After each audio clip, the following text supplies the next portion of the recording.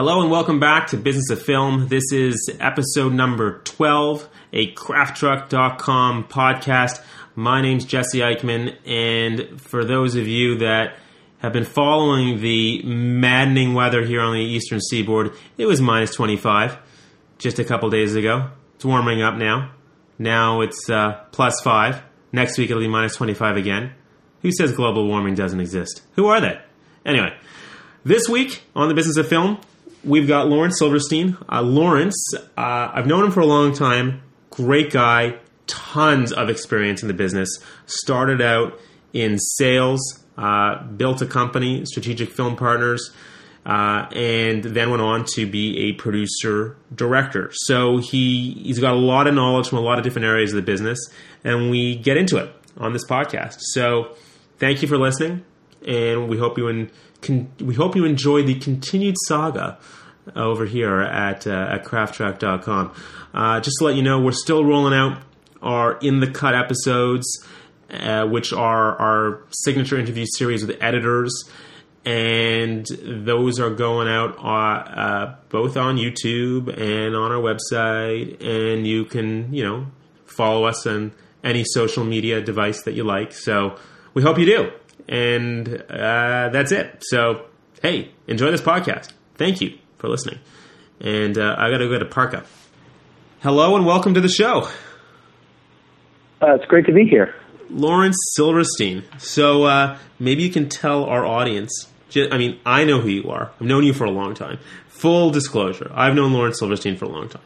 But our audience doesn't. So maybe you can just take a minute and, tell us a little bit about how you got started in the business and, who you are and what you do. Okay. I went to San Francisco State Film School and came back down to Los Angeles and worked a lot on production and then eventually segued into distribution vis-a-vis independent sales. Worked as an assistant to a great independent film salesperson, and then climbed the ladder there. Eventually had our own company, Strategic Film Partners, for 7 years, and left that to pursue.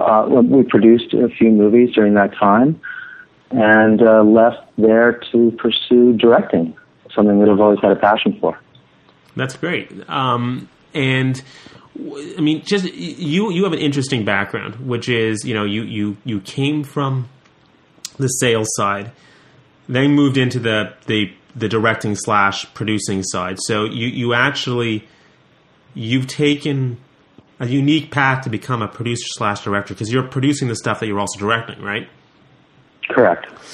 So let's kind of just back up just a minute and start on the sales side of things. What were, as you're now a producer, what were the things that you took with your life as a sales agent into being a producer? What are the takeaways that are allowing you to do what you do now?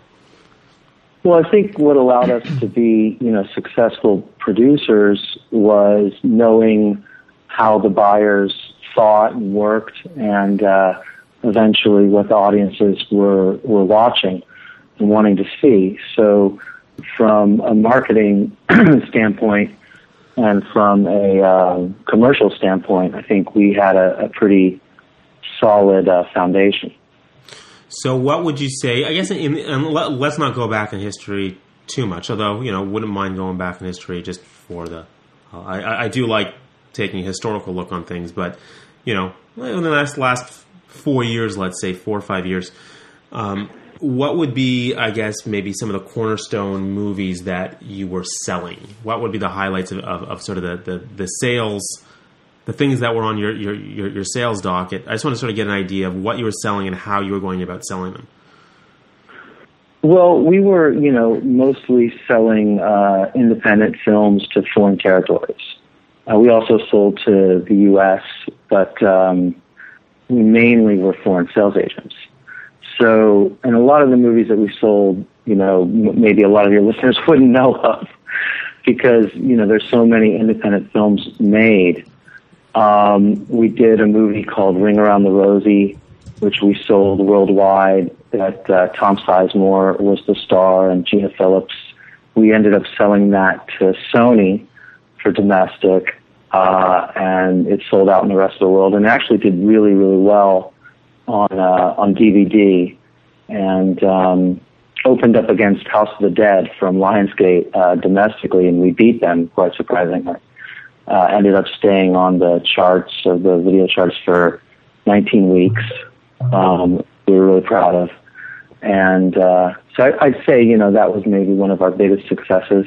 That led us to produce the sequel to The Cell for New Line, which obviously we weren't selling, but we were the producers. And then just a lot of smaller pictures that foreign buyers wanted to see and give out to their audiences. So when you were doing, let's talk about Ring Around the Rosie, because that's kind of interesting. If we can kind of break that out into a little bit of a case study. What was that movie about? What was your log line on that? The way that we approached that film was we knew that the thriller horror genre was working really well at that time, and we received a script from a producer. What year was this, by the way? What year are we talking? Oh, this was early 2000s. Mid 2004, 2005, something like that. Okay, we're going back a ways. Okay, yeah. Well, you wanted to get historical. I guess we're doing historical, but this is good. Okay, well, go ahead. This is great. Let's look on IMDb and we can find out exactly when it was. But that came to us, and then we were able to 2006 to 2006, okay, according to IMDb. All right, yeah, 2006. So, I mean, if you want to talk about a more recent film, we can talk about Free Runner and how we went about doing that. I definitely want to talk about Free Runner, but I want to get to Free Runner. But continue with Ring Around the Rosie, because this is an interesting story. So yeah, go with this to start. Well, it's basically the same kind of structure that we did with Free Runner, where we were able to sell foreign territories based upon the script and the cast to get, roughly 40% of the budget. And then we had a private investor come up with the other 60% of the budget. And it was a low budget, it was around $1 million roughly. And we were pretty much, once we finished shooting, we sold the U.S. to Sony, and that pretty much put us in the black. And then we were able to sell out the rest of the foreign territory. So the investors did really well in that picture. And can you? I guess the DVD and numbers, or did you ever see any revenue from DVD? Or at that time, there probably wasn't really very much iTunes. I don't know. Was there iTunes back in 2006? I can't even remember. There wasn't. There was, but it was in a nascent stage. But the DVD business at that time was pretty robust, and we did see overages from Sony, which was really nice. At that time, DVD was kicking some butt. It was right before DVD started to decline. Well, here's an interesting question for you, because you were in the sales side of it, and when we're talking about foreign territories, a lot of the time when you sell a movie to a foreign territory, you sell it for, I don't know, if it's some smaller country, maybe a few $1,000, $10,000. If a larger territory, it could be the hundreds of thousands of dollars. But what did you expect in terms of overages, if any, from foreign territories? Did you ever see overages come in from any larger or smaller territories, or were your deals always such that, one amount of money and never seen another dime? Or, what do these things look like just if you can kind of paint a picture for how you went about those kinds of deals, I'd be really interested to hear your side of that. We always try for back-end participation with the foreign territories. We generally don't do flats, or we try not to. Whether or not we see overages, depends upon how well the movie performs in that territory, and then how does the distributor report? How well do they report? Are they reporting accurately? we have seen overages from foreign territories, mostly the larger territories, Germany, the UK. But, and then surprisingly, Benelux, a lot of times we'll see some overages, but, we don't count on it for sure. Right. And then in terms of, so domestic would be the place where you would structure deals where you would hope to see overages on the U.S. Would that be a fair statement? Yes. We expect usually to see overages in the United States, or North America in general. But we don't count on it. We always try to get the largest MG that we can get, so that if we don't see overages, we can feel at least, we got a fair price out of that territory. And I guess just because you were kind of connecting Ring Around the Rosie to Free Runner, might as well just carry on that train of thought. So Free Runner was the first movie that you did after kind of going independent as a producer-director? Is that right? Yeah, well, that film started out as Strategic Film Partners, and then that experience was a really good experience. And then, at that point, I decided to try to pursue, directing and producing on a full-time basis. So tell me about your experience getting Free Runner off the ground. Free Runner, it's a similar story to Ring Around the Rosie. We got a script from a producer writer, and we bought it. We did some rewrites on it. We attached talent to the movie, and then we were able to get quite a few pre-sales based upon the material and the cast. And then we had, but actually for Free Runner, rather than just utilizing equity fully for the other part of the financing, we were able to get a tax incentive. So we used Cleveland, Ohio as our location, and we utilized the Ohio tax incentive, which was really good for us. And I see Free Runner. We're up in Canada. I see it on my on demand here on the Movie Network. Are you able to talk with sort of how it did on the sales side? It did really well. We sold out most of the territories, and the U.S. was bought by Image prior to us making the film. Oh, that's great. And we did a nice, so we were looking at a really good scenario going into it. So, how's it done internationally? Because you said, and kind of a secondary question to that is, did the cast help you with it in your international sales? Because if I'm not mistaken, the cast is mostly professional runners. Yeah, well, the cast definitely helped, but the fact that we were using real free runners and they were doing, incredible stunts, and we had a demo reel of some of the guys that were going to be in the film and stuff that they had done. So we were showing that to the buyers, and I think that was what really impressed them.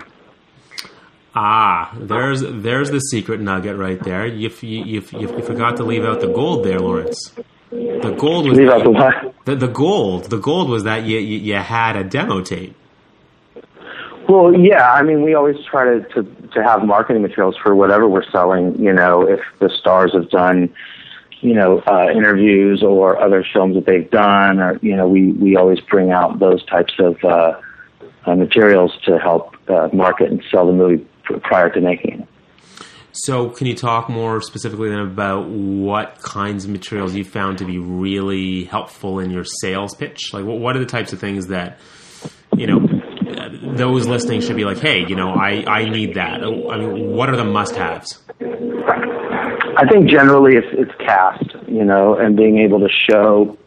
A lot of times if you say a name, people are, oh, yeah, I think I know that person, or especially in our business where we're not utilizing A-list talent, but we're utilizing, B talent or C+ talent, where the name might not be immediately recognizable or faintly recognizable, but their pictures will be. So we always try to have, stills from other movies that they've been in, one sheets from other films that would excite the buyers.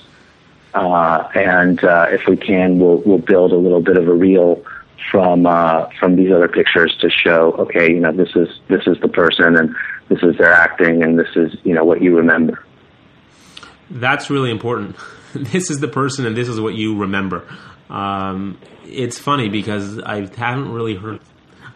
In fact, I haven't heard anybody say that they put together a reel of their, you know, C or B plus actors. Hate to categorize actors like that, but, you know, C or B plus actors in that kind of way. You take their other movies, chop them up into a reel, show them to a buyer, because the buyer may not know who they are.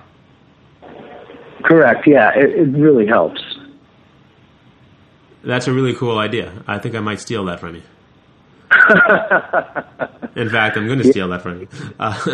No, but it helps, obviously. You're in a particular position because you were in sales. So, you know, as a producer now, I'm assuming you have these direct conversations with the buyers, or do you engage with sales companies separately? Do you like, as a producer now, to kind of keep the sales in somebody else's hand, or do you want to continue to have those direct relationships?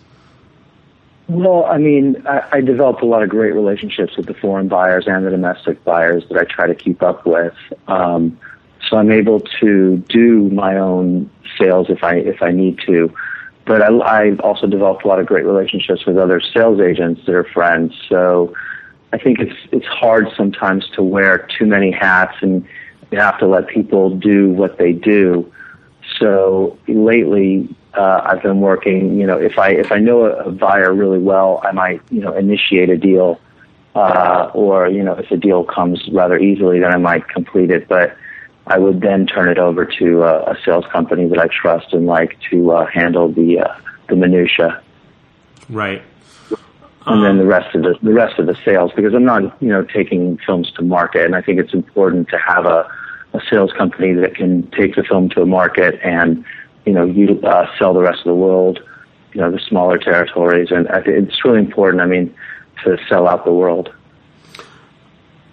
Let's kind of peel that back away for a second, because the idea of how much you sell before you make a movie and how much is left on the table after you make a movie, how do you look at that for the movies that you're now trying to put together? So are you just trying to sell maybe one or two territories and then keep the world open, or just the United States, keep the rest of foreign open? I mean, obviously there's no one way to do anything, but I mean, how are you thinking about presently, you know, packaging or not packaging, but financing your films from a pre-sale, or, you know, I guess, from a pre-sale perspective, if that's even possible right now for what you're doing? Yeah, I mean, pre-sales have become increasingly harder to do. I think you need, you know, recognizable cast and a genre that is working, you know, for that territory or multiple territories, to do the pre-sales. But to me, it seems like holding back territories at this time doesn't amount to getting much more once you've completed the film. I think if you can sell it before, I always try to anticipate what the price would be on the back and try to get close enough to that, because you're risking not selling it at all if you make the movie and it doesn't come out the way you anticipated, or if something's changed or the climate has changed, because these films take, you know, as you know, year and a half probably from start to finish, and a lot can change in that time. So pre-sales to me, if you can get them, you know, I'd like to take them. I mean, and I think it's movie centric. I mean, if you're talking about a bigger picture, say for instance, like a lot of independent movies now are utilizing, you know, almost A-list, or they are utilizing A-list talent. They bring them in for, you know, maybe a short amount of time and sprinkle them through the movie. Maybe having that might bring you a larger sale, you know, once the movie's completed and you can show a trailer and you can have this person, you know, this guy throughout the trailer, and they're popular, you know, maybe they spur a theatrical sale then I think, holding back on maybe a couple larger territories is a good idea. I think you could maybe get more money that way. But I think generally for the movies that we're all talking about or that we're all doing, the prices are kind of what they are, whether you can get them before or after. They don't go too much further up unless the movie is just phenomenal, and then you end up with a domestic theatrical, and then the game is totally changed. The prices are what they are. Can we get into what they are? Like, what are the expectations in certain territories, or like for a specific genre? So, but actually, let me back up one step. You said for genres that are working. What are the genres in your mind that are working well right now? Action, thrillers. The genres that have worked, I think consistently over the years are action, thriller, horror. And I think that they go in waves, and I think it a lot of times it comes down to who's in the picture and production value over anything else. This is geared towards international sales and domestic as well. It would be tough to sell a comedy in the United States, even because everyone talks about comedy not selling foreign, or non-physical comedy not selling internationally due to, language, and all of that kind of stuff. But we're not making no one in this business, in the independent films are making Adam Sandler movies, obviously. So, so comedies generally tend not to work so well. Action, you don't need, action is a language all its own. Horror is a language all its own. Somebody getting killed or stabbed, you don't need to overcome that language barrier. And then domestically, those are exciting movies. They're energetic. They provide, scares or thrills or, that kind of excitement. So if you can invest stuff that you can show in a trailer and you can show in a one sheet. So I think, the genres come in and out in waves. So, horror could be saturated at a certain point and then go away for a little while, and action is the thing, and then action, gets saturated and there's too much, and then horror comes back. And I think we've seen those waves in the last 20 years, and we can pinpoint them almost if we really wanted to. And so right now we're in that kind of action thriller wave. It's kind of what I believe so. Yeah. Felt for a while that there was just really a ton of horrors on the market, but I don't know if I, personally feel like there are as many out there as there once were. That seems to be on the decline. I don't know whether you feel the same or whether I'm just imagining things.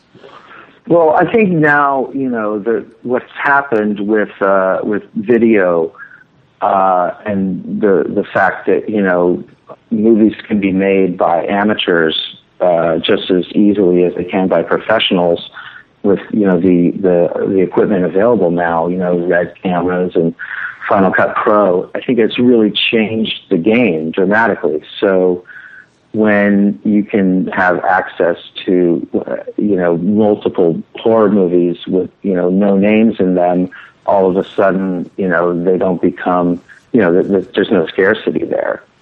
So, the market becomes saturated. And I think that's what's happened over the last maybe 10, 15 years. So for, let's say, an action movie or a thriller that's under, $1.5 million, what would be your...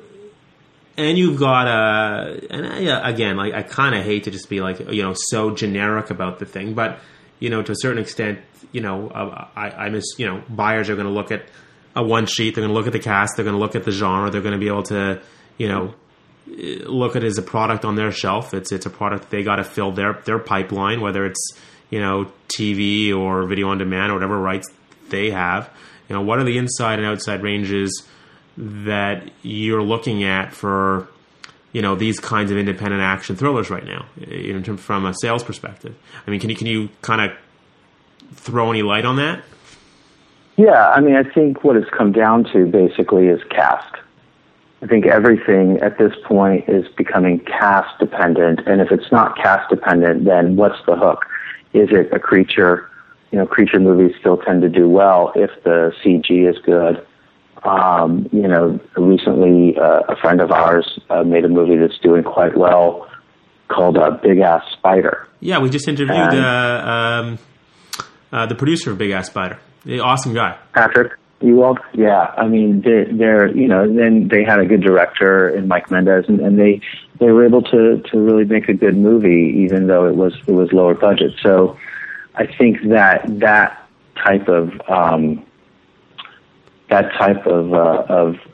attack to these pictures is a way to go. It was actually Travis, but he had said something really interesting on the point of casting, which I'd love to hear your perspective on, which is that when he's trying to cast these, indie genre movies that he has, or that these elevated genre films, as he calls them, that he has a heck of a time trying to cast them, that the casting actually becomes really quite problematic because A, it's tough to get talent for these kinds of movies, quote unquote, these kinds of movies, and also, we were just recently talking to a sales agent, and she was saying that when it comes to cast, it's so subjective internationally, which kind of goes back to what you were talking about before in terms of being able to show the buyer who these people are, because a name, if it's in that kind of CB level of cast, some buyers are going to go, yeah, I know that person. Some buyers are going to go like, yeah, they have no value, so it's almost becomes completely subjective, that whole, A, getting the cast, and B, the value that they actually have. Oh yeah, it's excuse me, it's completely subjective to the foreign buyers. I mean, I have a story that when we were selling Freerunner, I had an Indian buyer in the booth, and he was saying to me, "Oh, Sean Ferris, Lawrence, he looks like Tom Cruise. He's a Tom Cruise. He's so awesome. We should do movies with him in India, and he's the next Tom Cruise." And so I said, "Okay, well, what are you offering for the picture?" He goes, "Oh, Sean Ferris will never work in India, Lawrence." That's great. So, it was like he's saying one thing and then contradicting himself, a minute later. And it's super subjective, and it comes down to the buyers too. It's not just what's working in the territory on a broad basis, but what's working for that particular buyer. So does that buyer know who Sean Ferris is? Do they care? So that again, it comes back to I had a full blown one sheet of Never Back Down, which Summit had done quite well with Sean as the star. So, if I say Sean Ferris is the star of the movie, and they go, "Who's that?" and I show them the one sheet, "Oh, right, that movie did really well for us." So, it comes back to, like you were saying, making sure that the buyers know who these stars are, because it's not like, you're very lucky if you have Bruce Willis, everyone knows who that is, but the stars mostly that we're using in the elevated genre pictures, as you say, aren't necessarily household names by any stretch. Do you have trouble actually getting the talent that you go after? I mean, is the actual process of casting difficult for you? Sorry, let me actually ask that question a different way, because casting, I feel, is always difficult. But rather, okay, no, I lost my train of thought there. So let me just go back to the question that I was going to ask you, that I think is the suboptimal question, which is, do you have trouble casting your movies? Because of the kinds of movies that these are. Well, I think that, I think that most producers do, because, the agents and the talent don't want to position themselves in lower budget pictures for fear that maybe they won't get the studio fare.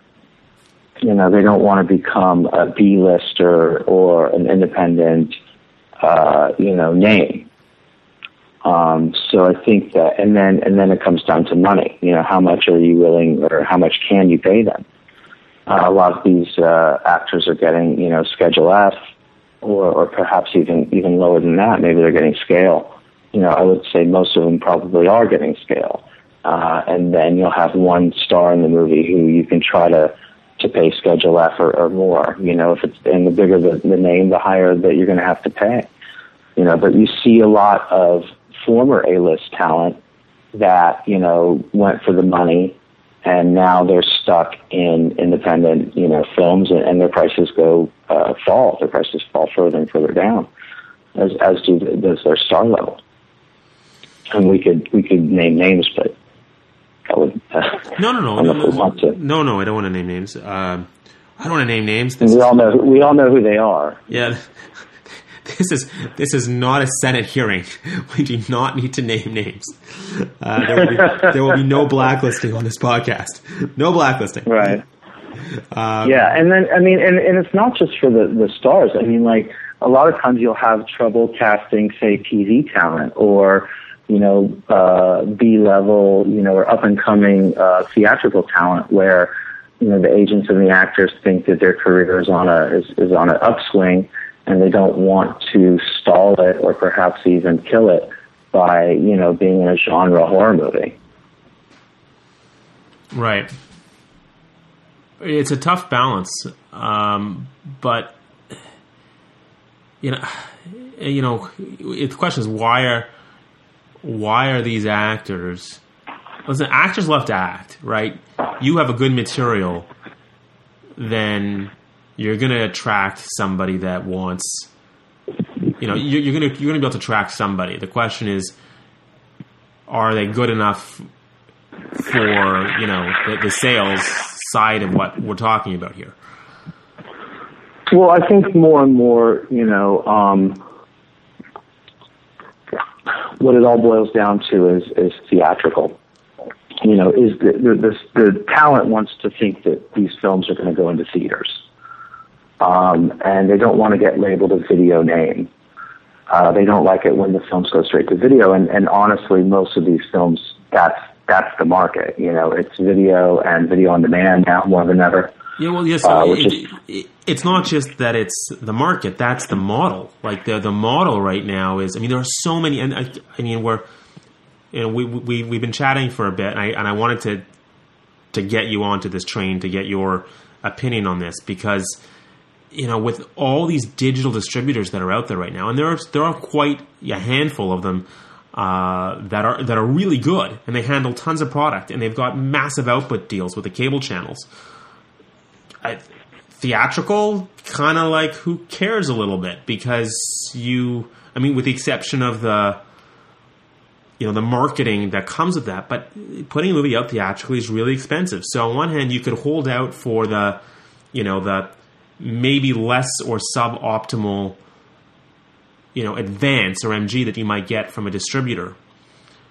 Or you could work with, the right digital or, domestic distributor that can put it in all these channels, VODs and Walmarts and wherever, and have it not do a theatrical, but it do just way better, direct to consumer. Sure, absolutely. And that's the model that the producers and the sales agents and, obviously these distributors are looking at, and it works. But if in the case of talent, right. I think they're still stuck in this, if it's not theatrical mode, then it's not worth anything to them. So, obviously, in reality, there's nothing that's going theatrical unless it's a large studio movie or a mid-sized studio movie, or if it won Sundance, or Toronto, and Fox Searchlight picks it up, or the Weinsteins pick it up, or Sony Pictures Classics picks it up and decides to put up enough P&A to get it into the theaters. But you're still looking at not as many theaters and quite limited probably return on investment, versus going straight to VOD or these digital platforms. So, the theatrical game has just changed to the point where I don't think that it's realistic to even think about that in the types of movies that we're making. But going back to the talent, they don't think realistically for the most part. They're looking for that theatrical picture that's going to elevate them to the next level, to the studio level. Right, and that's a tough game to play because you're kind of promising. Well, you're always promising the dream, but that's kind of what you end up promising, especially contractually. Sure, I mean, and even and what's sad is that even films, recently that we've seen with larger stars, they're going theatrical from some of the bigger sales companies, aren't performing at the box office. Right. So the entire, I could name off the top of my head several films that had huge stars. They are, I don't want to say B-style action movies, but they're really high-level B-style action movies with big stars, and they just kind of magically show up one day on Netflix or on your cable channel, and they've got people like Bruce Willis or Pierce Brosnan, and big names, and just if they were in theaters, you didn't know about it. Right. I mean, there's a lot of those pictures because the stars are taking a payday. Bruce Willis can make a lot of money to be in a movie for a day. So it's a gamble for the star. Is it going to hurt their reputation? But it's also a way for the producers to ensure a rather healthy, I think, return from the video and from the video on demand, and also in the foreign territories where these stars drive sales. Have you done any real deep digging into all the digital kind of companies that are out there right now that are putting product out pretty much all digitally right now? Have you given that lots of thought, or is that in terms of part of your how to finance your movie, or is that just sort of? Sure, absolutely. But I think these, a lot of them are at such nascent stages. I think that distribution model is still, other than Netflix and iTunes, is in a nascent stage, and I don't think that the revenue from those companies and those outlets are what they will be, maybe. And I think there's a saturation as well. I think because of the fact that they are releasing so many pictures, you reach a saturation level that, any one movie is going to be hard for that one movie to perform. Right. And so, I mean, do you believe in the model right now, or just kind of?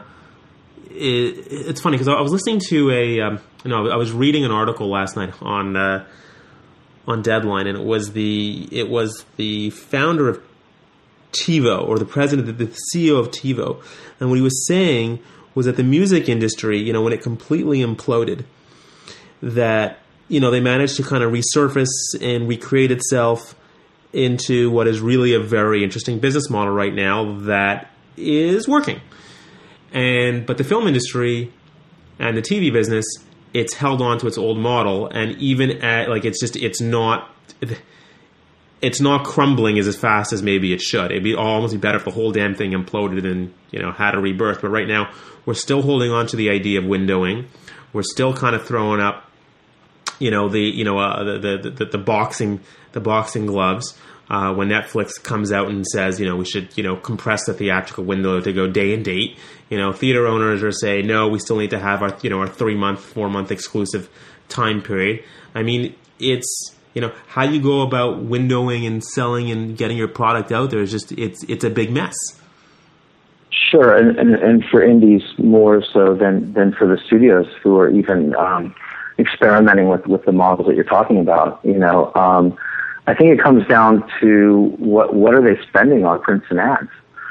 I mean, and the larger the spend, then the more you want to probably stretch out those windows to maximize the profit in each window. So, the studios are and the theaters are going to continue to try to keep those windows, the way they are. If they're big tentpole pictures, but for the studios to get the movies to DVD quicker, while they're still in the mindset or in the minds of the audiences from the massive P&A spends, would benefit them, but doesn't benefit obviously the theater owners. So that's where you're seeing that kind of conflict. But for independent films, obviously not going to theaters, but going immediately to video on demand or other digital platforms. How do you make your movie stand out? I mean, where do you spend your money? How do you advertise the picture to get it so that the most eyeballs are going to be watching, downloading your movie versus another movie where maybe they have names in the picture or some type of hook, that's driving audiences to that picture. Which is, of course, the $1,000 question, the $1 million question. How do you cut through the noise and cut through the clutter? It's becoming increasingly difficult to do that. There's just so much product out there now. Right, and obviously, the U.S., which used to be, 10, 15 years ago, 50% for independents of your gross revenue is now, dropped dramatically. So you're looking at foreign for more and more of your money, and the foreign models, a lot of the foreign countries don't have these digital distribution, models working enough in their territory. So they're very, very nascent stages. So the foreign buyers are years behind us, and they're saying, well, they continue to ask how many theaters has this movie been in. So it continues to go back to the theatrical model, and I think, if you talk to sales agents, they'll say more and more, that the only movies that are really working or really selling are either high-profile name movies or theatrical pictures. Right, which makes the kind of the lower-budgeted genre movie with B or C-list cast a tough sell, unless you've got a hook of some variety. Yeah. Absolutely. I mean, it's not a question anymore for low budget movies with no name stars in them of how much will they sell for. It's will they sell at all. So when you say a no name star or a star that is mildly recognizable, because I think there's a difference. Somebody you've never heard of them, or somebody that you can show, like you were saying at the very beginning, the one sheet of other movies they've been in. They're not the same thing. No, they're not. But more and more they kind of are. Just because of the fact that there's so many movies being made, and the market is so saturated with these types of lower budgeted films with B, C, and no name stars. The buyers there's no scarcity like we talked before, so it's a buyer's market. They can pick and choose. What's the difference between a guy who's a third, name on a TV show, or a guy who was a B name, in a movie, in theatrical movies? They're selling for the same amount of money. I never asked you, or I did ask you, but we kind of hopped over it. And just can you pinpoint a little bit of a range, sort of your inside, your highs and lows for the kinds of movies that we've been talking about on the foreign side? Or is that? Or am I asking you a loaded question? So, if I'm asking you a loaded question, you can say, Jesse, damn it, you're asking me a loaded question. Can't answer that. Well, no. I mean, you're asking really good questions, and I hope that I'm answering them in a way that makes sense. But because on the one hand, where you say the prices are relatively the same, but on the other hand, they vary so much. So I understand that that's kind of oxymoronic, but it's true, and you really don't know what they're going to sell for until you get them out into the marketplace. Are you bringing your films out? How packaged does your project have to be before you decide that you want to bring out your movie? For pre-sales or for completed pictures? Oh no, for pre-sales. What do you? I don't think you can even begin to pre-sell a picture until you've locked in cast. I think more and more, and I think most sales agents will tell you that's the number one criteria. As we're wrapping up, what are you working on now? What's next for you? I just directed a movie for The Asylum. It's kind of a revenge thriller with some really cool action in it. I just saw the rough cut, and we just finished the rough cut, and it's looking pretty good. So I'm excited about that. And we've got a couple other movies that I'm circling for, just as a producer, and then looking for the next project to direct. What's the name of this Asylum movie that you directed? They don't have a name for it yet. Okay. They're trying to figure that out. When's it coming out? Because I want to be able to tell people, hey, you got to go see this movie, and at least point them at you. Go to. Or has I'm it not up and sure said, exactly. Yeah? Okay. I mean, the great thing about now for me doing as a director for hire is I don't have to worry about those types of things. Quite the shift in the career. But it's funny because we spent most of the conversation talking about distribution and sales, which obviously I have a long background in and can still speak somewhat intelligently about. But it's definitely not my focus, or hasn't been my focus for the last year or so. Well, you're producing your own movie, so that's kind of my aim. But like the name of the podcast is Business of Film, not Business of Directing. So if I talk to you about how do you direct your movies, what's the best way to deal with an actor on set? Although maybe that would have been a fun question too. I don't know. That's a whole other podcast. It's a whole other thing. Right. No, I mean, I hope that I was able to give you good answers to your questions. No, it was great. It was really awesome. I mean, thank you very much for your time and for coming on the show. This has been awesome. It's been my pleasure.